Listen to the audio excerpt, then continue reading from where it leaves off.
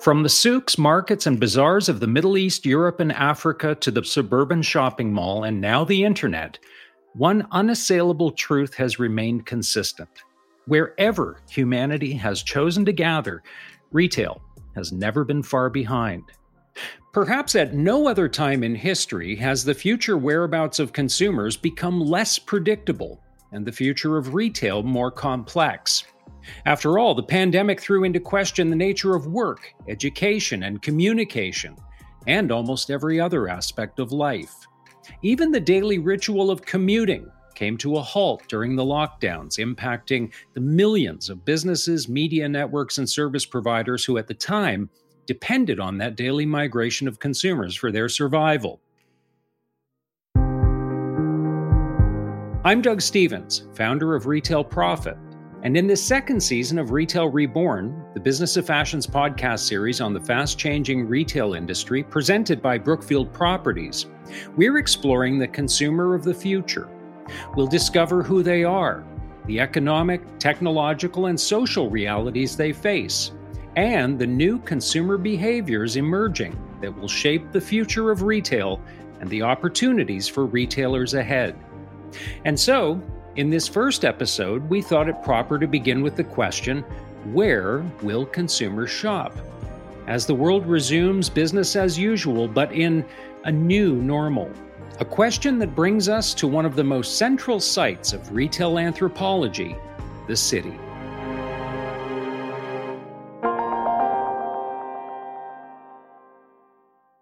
But today, amidst a lingering pandemic, that might be changing. London's population is all set to decline for the first time in the 21st century. Major cities may now see a double impact as residents debate riding it out or leaving for more space. With the pandemic, stories of urban exodus and white-collar worker flight abound. Stories of urban denizens pulling up their city routes and dispersing to less populous locales, taking with them a significant share of the income and wealth major cities have enjoyed.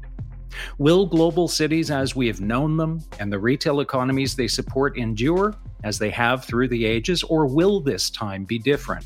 It's a fair question to ask. After all, go to any street corner in any major metropolis and look around you. Chances are most of what sits inside your field of vision is a manifestation of the industrial world, built to serve an industrially based society. But populating these same cities are people, most of whom are products of the digital age, begging the question, in a post-digital and now pandemic-stricken world, has the city as a concept outlived its utility and appeal? And if so, what does it mean for the labyrinth of retail that has deeply woven itself into those same cityscapes around the globe? So the death of cities has been predicted and foretold endlessly, and especially in this country, because first of all, we have a long tradition in the United States of a certain anti-urbanist skepticism of cities and the value of urban life. That's Tom Campanella.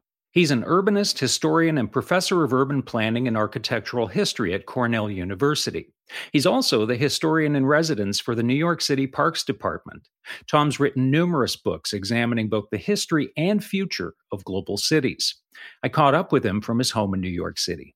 And so it's been almost gleefully predicted that, now we know they're doomed. The city is doomed. And the advent of information technology really brought about a very enthusiastic round of naysaying or predictions of the inevitable decline of cities. What really happened instead was the exact opposite, right?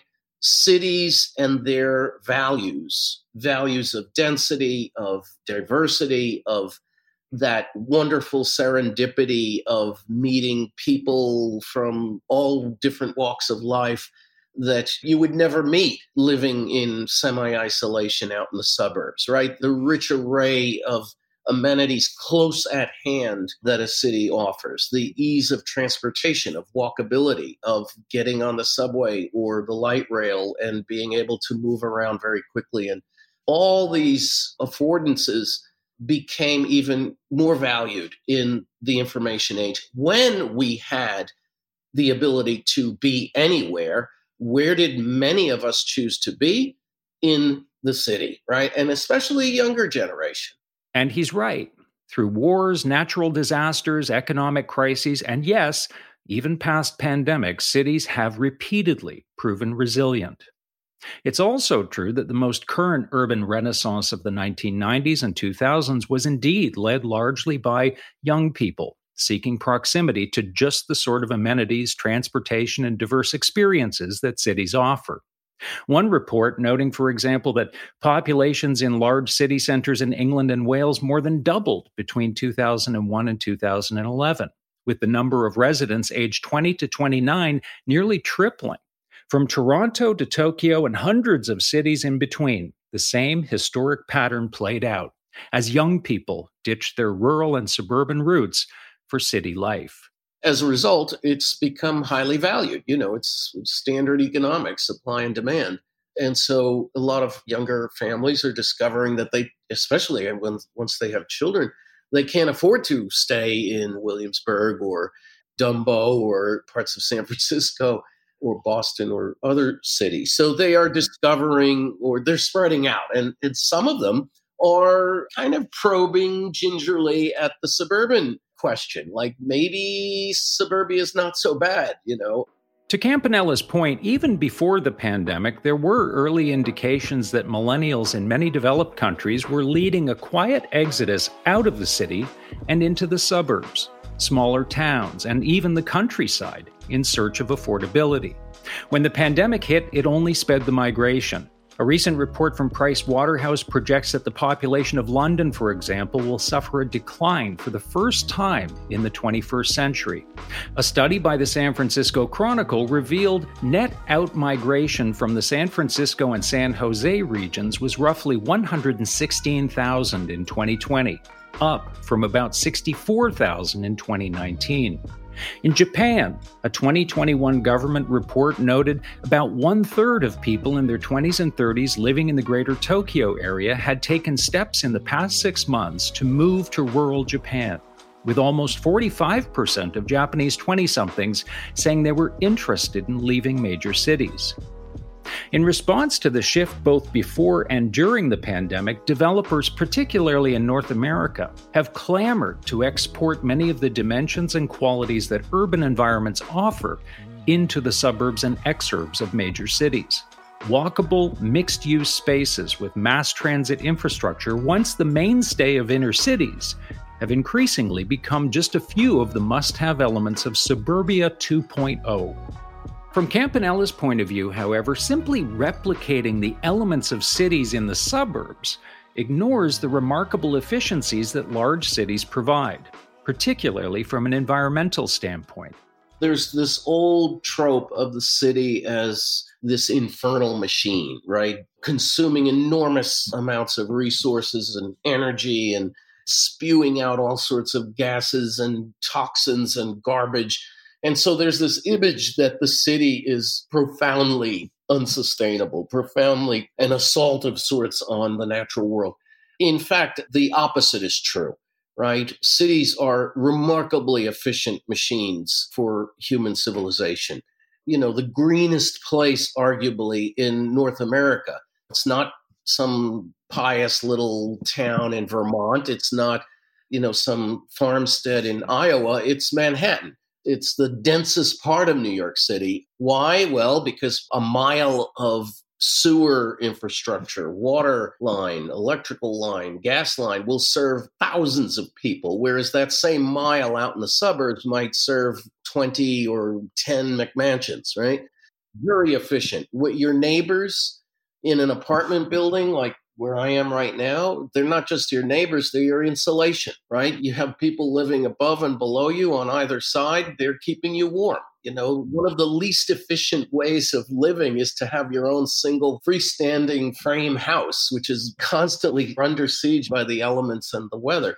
And then you've got the transportation affordances of density, right? To move a huge number of people by rail or by bus. So cities are remarkably efficient machines. And now a word from Adam Tritt, the Chief Development Officer of our sponsor, Brookfield Properties. sharing his insights on retail from a real estate perspective. I think as you see this next generation start to move and expand and have families, the boundaries between the urban core and the inner ring suburbs is getting a little bit blurry, and our ability to provide fulsome urban-style offerings in that inner ring of suburbs allows for a lot of interesting energy as we look to the future of these properties. The question is, in the face of a marathon pandemic, could that very same density Campanella points to that gives cities so much of their environmental sustainability take on a more sinister complexion? Will our lingering fears of viral spread and physical closeness persist beyond the current crisis? They will vaporize like the morning mist. Because if fear of density had such grip on the human imagination, we would have walked away from cities after the first outbreak of the plague in Roman times or during the Middle Ages. I mean, epidemic disease has been with us as long as we've had human civilization. Cities have endured all sorts of assaults of the microbial and viral sort, and they've persisted, right? We've had yellow fever and cholera and plague and malaria and typhoid. So yes, of course, density does play a role in the expeditious spread of a virus or a bacteria. At the same time, it's easy to overblow that because some of the densest cities in the world, Seoul, Hong Kong, actually fared better than our less dense cities here in the United States during the COVID crisis. So for Campanella and many of his colleagues, cities aren't going anywhere. While we may see a temporary outmigration, particularly among white-collar workers with portable professions, for Campanella it's simply part of an historic ebb and flow. If anything, he says, we are likely to see the rise of more megacities, those with populations of 10 million or more.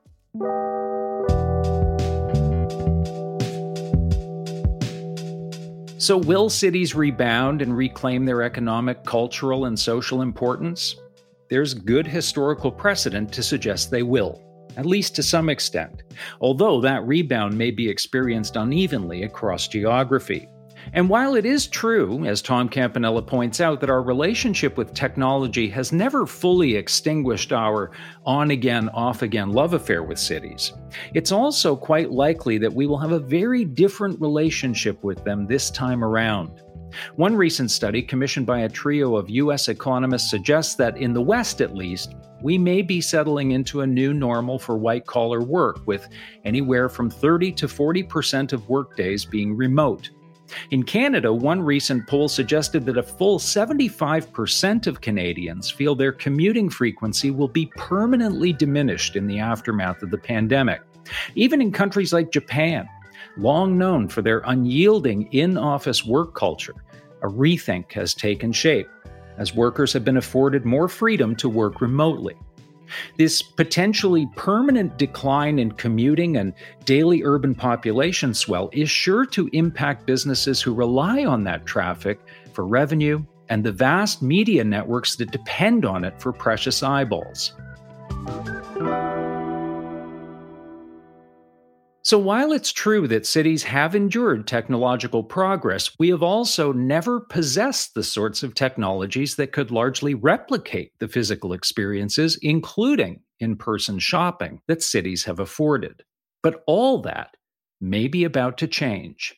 Big tech, big brands, big ambitions. People and companies are pouring hundreds of millions of dollars into the vision of the metaverse. It's the emerging industry of virtual worlds where you can go to a concert, visit a shop or a party without ever leaving your home. There may be no consumer technology prospect driving more discussion and investment right now than the metaverse, and for good reason. The metaverse, essentially a parallel reality consisting of connected and interoperable worlds brought to life by technologies including augmented and virtual reality, has the potential to alter not only our consumer lives, but our entire way of living. So what precisely is this new reality, and how will it change consumer behavior? Who better to take those questions to, I thought, than the person many refer to as the godmother of the metaverse, I think when we talk about the metaverse, right, and with capital M, we're talking about the future of the internet. Kathy Hackl is a speaker, writer, and technology consultant with deep experience working with and for pioneering companies like Magic Leap, HTC Vive, and others in the fields of augmented and virtual reality. She is widely regarded as one of the leading authorities on the developing metaverse. And as she sees it, there is indeed a new learning curve for business people around what the metaverse is, and perhaps even more importantly, she says, what it is not. So I try to explain it to people. I talk about the past, where we were and where we're heading, so they can start to wrap their heads around this, right? So Web 1.0 connected information, and you got the internet. That changed a lot of things. Then Web 2.0 connected people, and you got, social media, and got the sharing economy, and you got a lot of different things, and it changed a lot the business of fashion, of course. We're in the evolution of Web 2.0 going into Web 3.0. And Web 3.0 connects people, places, and things, or people, spaces, and assets. And sometimes these people, spaces, and assets can be in a fully virtual environment. And I think this is where the biggest misconception is that, sometimes it is in a fully virtual environment, but it's not only in a fully virtual environment. It can also be in our real world, in our physical world, with some level of augmentation and data and things in front of us and surrounding us. So I have a pretty expansive view of what the metaverse is, including both our physical world and the virtual spaces we spend time in. The metaverse, as I too have learned, is a topic rife with misconceptions. For example, many believe the metaverse exists today, which, technically speaking, it does not.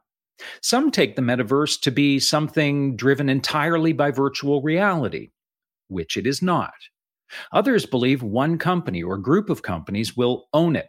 Facebook, for example, with its recent name change to Meta, seems to have positioned itself in the minds of many as the de facto general contractor building the metaverse. Nothing, according to Hackl, could be further from the truth. I think the really important thing for people to understand is that greater vision of the metaverse, right? The metaverse is enabled by many different technologies. So it's got many different components that need to be in place for it to be truly enabled. AR and VR are an entry point. Our mobile phones are an entry point as well. So AR and VR are part of this, but there's also blockchain, NFTs, there's AI, there's 5G, there's edge computing, and there's a long list, but there's many different technologies that enable the creation of the metaverse. So when someone says like Facebook is building the metaverse, that's not accurate. They're really focusing on the entry point, let's say the AR and VR side of things and content, a few things, but they're not necessarily focused on the connectivity side like 5G. They have cable and they have some data centers and everything, but they're not necessarily the giant player in cloud, right? So there are many different parts that need to come together, and there's different companies building different parts to enable the metaverse. So I hope not one single company builds it. That would be pretty dystopic. As it currently stands, no single one company can own it. And while no one company may own the metaverse, already many are lining up to buy a piece of it. A myriad of brands as diverse as Nike and Walmart are placing huge bets on the idea that billions of dollars will be spent on goods, both virtual and physical, in the nascent building blocks of the metaverse, platforms such as Roblox, Fortnite, Decentraland, and Sandbox, to name just a few. And far from simply replicating physical store designs in the virtual space, brands are rethinking both the product itself and the experiences they place around them, leaning heavily into things like gamification, virtual products, and large-scale entertainment experiences. One also can't help but notice another conspicuous and unexpected trend. That being that while fashion, luxury, and big box retail brands for decades proved to be many of the most reluctant to engage in e-commerce, they are now leading the charge into the metaverse. Balenciaga, LVMH, Dolce & Gabbana, Burberry, and Gucci, to name just a few, are rapidly porting their luxury offerings into a fast-developing array of interactive platforms. Even virtual real estate is being snapped up in places like Decentraland, with one company recently paying the equivalent of $2.4 million for a virtual 6,000 square foot estate in the platform's fashion district, where it intends to become a destination for virtual fashion shows. So what's different this time around? Why are brands and retailers literally lining up to get into the emerging metaverse?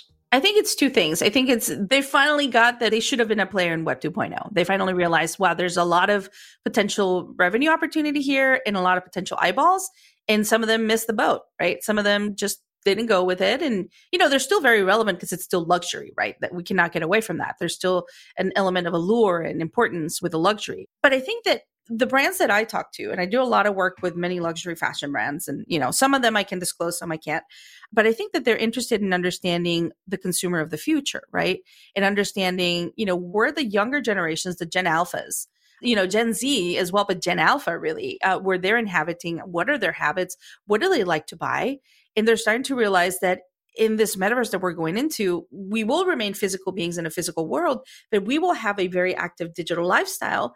And it is, at the end of the day, about digital ownership of digital assets, right? And how does a luxury fashion brand start to think about the high net worth individual of the future that likes to consume digital assets that might be traceable on the blockchain? So, I'll give you some examples. I worked with Clinique, with the Estee Lauder companies. Clinique was the first brand to do a non-fungible token. And our focus was not on putting crypto art and selling it out there. The focus was on utility and community and bringing the people that are already loyal to the brand, to share their stories. The way they transacted was in the form of stories. They submitted stories of optimism. And then a few people are going to be selected to get only 3 NFTs. The first NFTs that Clinique is putting out, they're called Meta Optimist. And that's going to give them access to many different things, including, 10 years of makeup and, early access to crowd favorites like Black Honey, which is sold out around the world. No one can get their hands on it.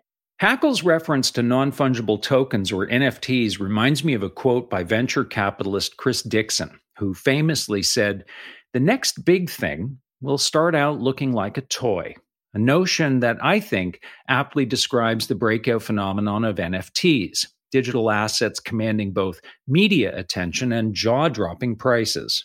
This here pixelated ape face, which you could quite easily screenshot right now, go ahead, honestly, just do it, is apparently worth $1.2 million. Sure, many today might shake their heads at the enormous sums of money being spent on what appear to be no more than digital doodles and animated stuff.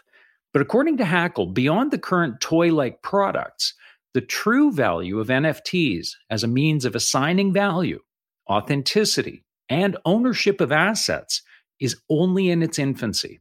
Yeah, NFTs are going to evolve, right? Right now we're in the beginning stages in some ways of the NFT craze and hype. There's a lot of NFT projects and there will probably be a market correction at some point. But what I will say is that for brands, and this is really important when I work with the brands, once again, it's about ownership. It's about digital ownership of digital assets, right? And being able to, in some ways, for your loyal customers, for your fans, it's almost like they're envisioning being part of the brand, right? In a way they have never been able to be before. But also the secondary market with NFTs. So when you have an NFT, let's say I create an NFT, I sell it in a marketplace and someone buys it, because it is on the blockchain and because there is a smart contract, it will be written into that smart contract that if anyone sells it, I myself as the creator will still get a percentage every time it's sold on the secondary market. That is powerful. That is very powerful for brands. Like Hermes, they sell a Birkin bag.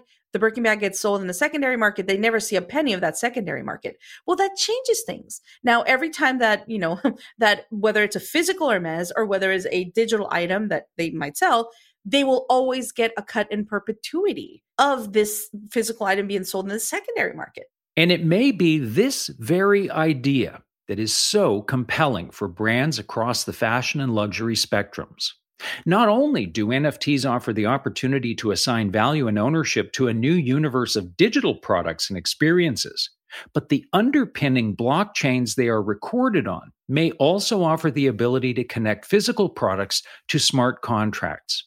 In essence, giving the brand the ability to command a royalty every time a product is resold in the secondary market, much the way a song, artwork, or any other creative property might be. And with the global resale apparel market projected to grow to twice the size of the fast fashion market by 2030, such royalties would be worth pursuing. So, what will the metaverse ultimately be? How will we truly interact with it and within it? And what will it mean for the future of our consumer behavior? According to Hackle, the answers aren't crystal clear just yet, although she believes it will ultimately permeate every aspect of our lives, including where and how we shop. The next decade, she says, will be pivotal. We don't know yet, right, what it's going to look like. We can envision it, and we can come to it maybe from an informed perspective. But yeah, I think it's going to change. It's going to change how you talk to your family. It's going to change how you shop. It's going to change how you try on clothes. At the end of the day, we're talking to an audience right now in the business of fashion, luxury. It's going to change how we perceive luxury. It's going to change the way luxury brands engage with creators and consumers. And it's going to give them an opportunity to reinvent themselves in a new way. So to me, it's very exciting because we're building it right now. The next 10 years, this is what I tell everyone, this next 10 years, this decade is such an important decade for building, that this is the time where brands need to start to think about, what are we building? How do we start building? What does our brand become? These 10 years are critical. Ultimately, given that on a global basis, upwards of 80% of all retail is transacted in the physical world, one of the most important questions regarding where consumers will shop seems to be, in a future world that includes the metaverse, will brick and mortar retail stores still be relevant? I don't think it makes them less valuable or less important. It changes them, right? Because once again, I always go back to, we're physical people in a physical world. And the metaverse, to me, my expansive view of it, includes the physical world, right? So it's just going to make them different. If I have a wearable glasses that I'm wearing in front of my face, and I can augment what people see and I can augment what people hear, that gives retail a different opportunity. Sometimes we will want to go to the store, but it will be a lot more experiential. A point I couldn't agree with more. After all, we are human, kinetically inclined creatures at heart. Even in China, where approximately 50% of retail commerce is transacted online, stores play an important role in marrying physical and social experiences to the distribution of products. For evidence, one need look no further than Alibaba.com's vast pre-pandemic investments in brick-and-mortar department stores, grocery chains, and shopping malls. So, physical experiences in retail are not likely to be supplanted completely by any technology, including the metaverse.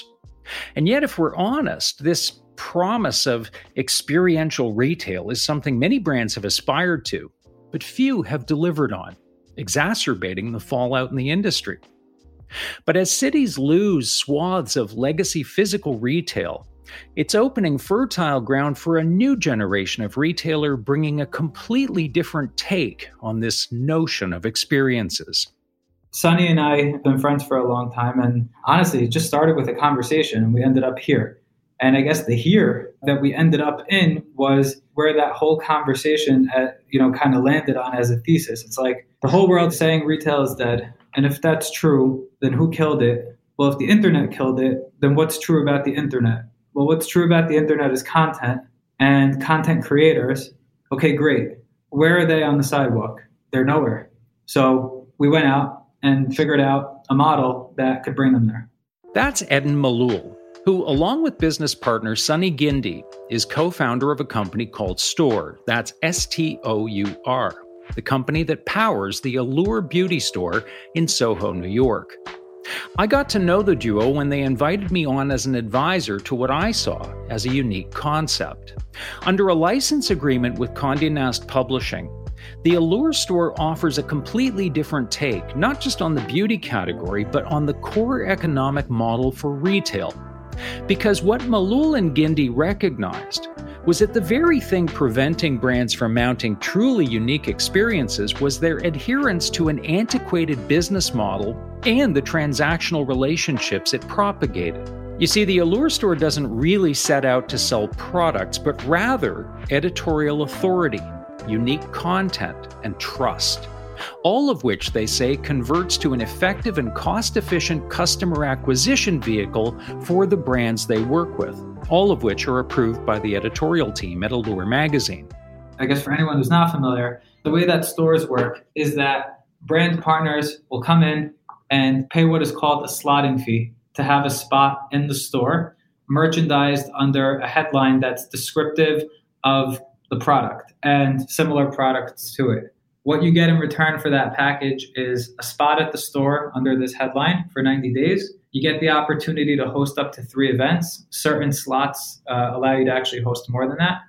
We create a bunch of bespoke content around your product during that time period, You're posted on our social channels. You participate in influencer gifting programs and roundups multiple times per quarter. Effectively, it's a marketing suite of services inside of a physical retail environment. And you keep 100% of the sales that your product generates while it's in the store. Eden's partner, Sunny, explains the concept further. I'll back up a little bit and talk about why the Allura store isn't a retail store. So we've been open for 6 months, and we offer brands a lot of different reasons why they should work with us.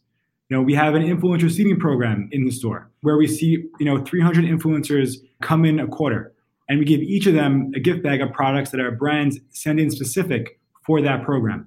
This also happens to break the ice between brands and influencers and helps them build relationships. We offer first-party metrics through our dashboard that brands are able to see and learn from. So there's a lot that we do and that we offer to our brands, and that we kind of try and shift the conversation from this being a typical retail store to this being much more than that.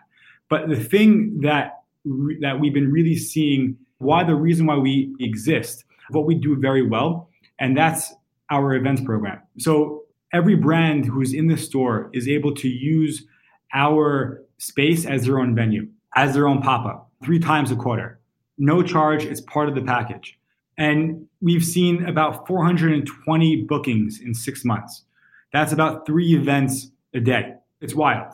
But beyond simply providing a uniquely curated space for experiences and events, Malul and Gindi have also fundamentally reimagined the nature of the relationship between a retailer and the brands it carries. Retailers have to stop thinking that brands are vendors. Retailers have to start thinking that brands are their clients and that they're here to service them. A simple but profound psychological shift that they maintain drives not only a new model for revenue, but also an entirely different value for consumers. Value that they say hinges on auditioning and casting talented in-store ambassadors, and then using the store as a studio and a stage to create physical and digital content. In essence, turning the store into a living, breathing media channel for every brand they represent. And with the rocketing costs and increasingly marginal effectiveness of digital advertising, their approach to using physical retail as a media channel is proving highly effective. So when we build our experience, we hire people who are able to deliver value that our brands would appreciate, that are part of a package, that are part of a service, right? That comes down to content. All of our salespeople, they're not called salespeople, they're called beauty guides. And these beauty guides aren't hired from Sephora or hired from Bluemercury or a different retail store. They're hired based off of their experience creating content. Are they comfortable on camera? Do they create beauty and skincare content? Are they engaging? That's the first thing we look for when it comes to employees, because their job is much more than selling products. Their job is creating content for our brands. So that's one piece. The second piece is when we look at locations, we look at locations that are big enough to host events for our brands. And then we also hire production teams. We have a full-time video content production team that's in-store creating bespoke content for our brands, who is there on site at every single event, creating videos for our brands, capturing photography for our brands. So then the brand is able to use this for their own channels. So we really did rethink this whole retail experience, and we try to change the conversation in what would be deemed valuable for the brands who are participating. What Gindi and Malul found out early is that hiring not merely retail workers, but truly talented and influential content creators comes at a premium. A premium, they say, they're happy to pay. I think whether it comes at a premium or not, we don't know, because we just signed up for the premium right out the gate, and we decided that it was worth a premium and to hire for it and pay it as a premium. And so when we looked at the competitive hourlies for New York City retail jobs, we came in at about 30% higher per hour. And for us, it felt like it made more sense. And we just leaned into the idea that it was already going to be valuable and that we'd attract better talent, right? If we were willing to pay for it outright. A wage premium, they say, is on average 30% above market. But according to the partners, it's money well spent. And while many retailers today seek to build communities of customers, Gindi and Malul see it somewhat differently. working to build a sense of community among their brand partners, hosting what they refer to as a dating service for brands that can work together in a complementary way to stage unique events. We run a Slack channel with all of our brands, and a brand is able to put in their brief of their event and ask if brands want to collaborate on their event. And for our Q4 launch, we had a big event where we had 4 or 5 of our brands activate. We had Dyson doing hair, we had Sunday Riley giving facials, we had R&Co touching up your hair after you get your hair blown. It was like a total wonderland. And for any skeptics listening to this, the results of all this unconventional thinking appear to speak for themselves. They had over 2,000 people wait online for their event. And then the transaction to get their prize, their samples, was the person's email. So that day, for 2 hours of activating at the store, you walked away with 2,000 emails of high-intent customers. Despite early success, Gindi and Malul don't for a moment assume they've got it all figured out. Instead, they say it's a matter of constantly listening to consumers, brands, and the market.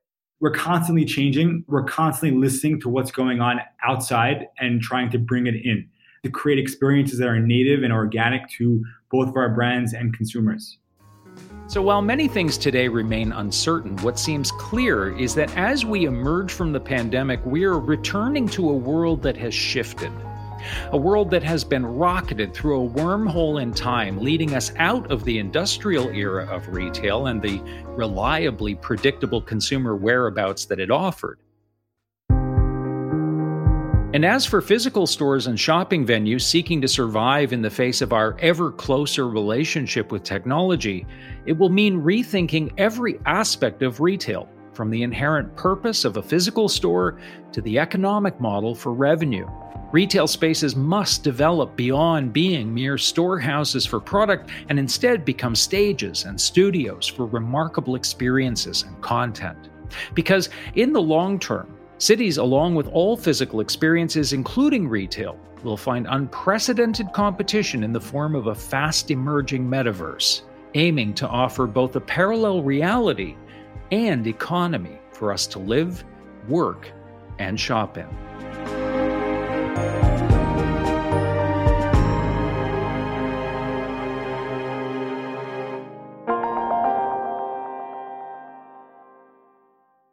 Tune in next week when we discover which consumers will be the dominant force in retail and what factors will impact their expenditure. Subscribe to Retail Reborn to ensure you never miss an episode of Retail Reborn Season 2 presented by Brookfield Properties. Until next time, I'm Doug Stevens.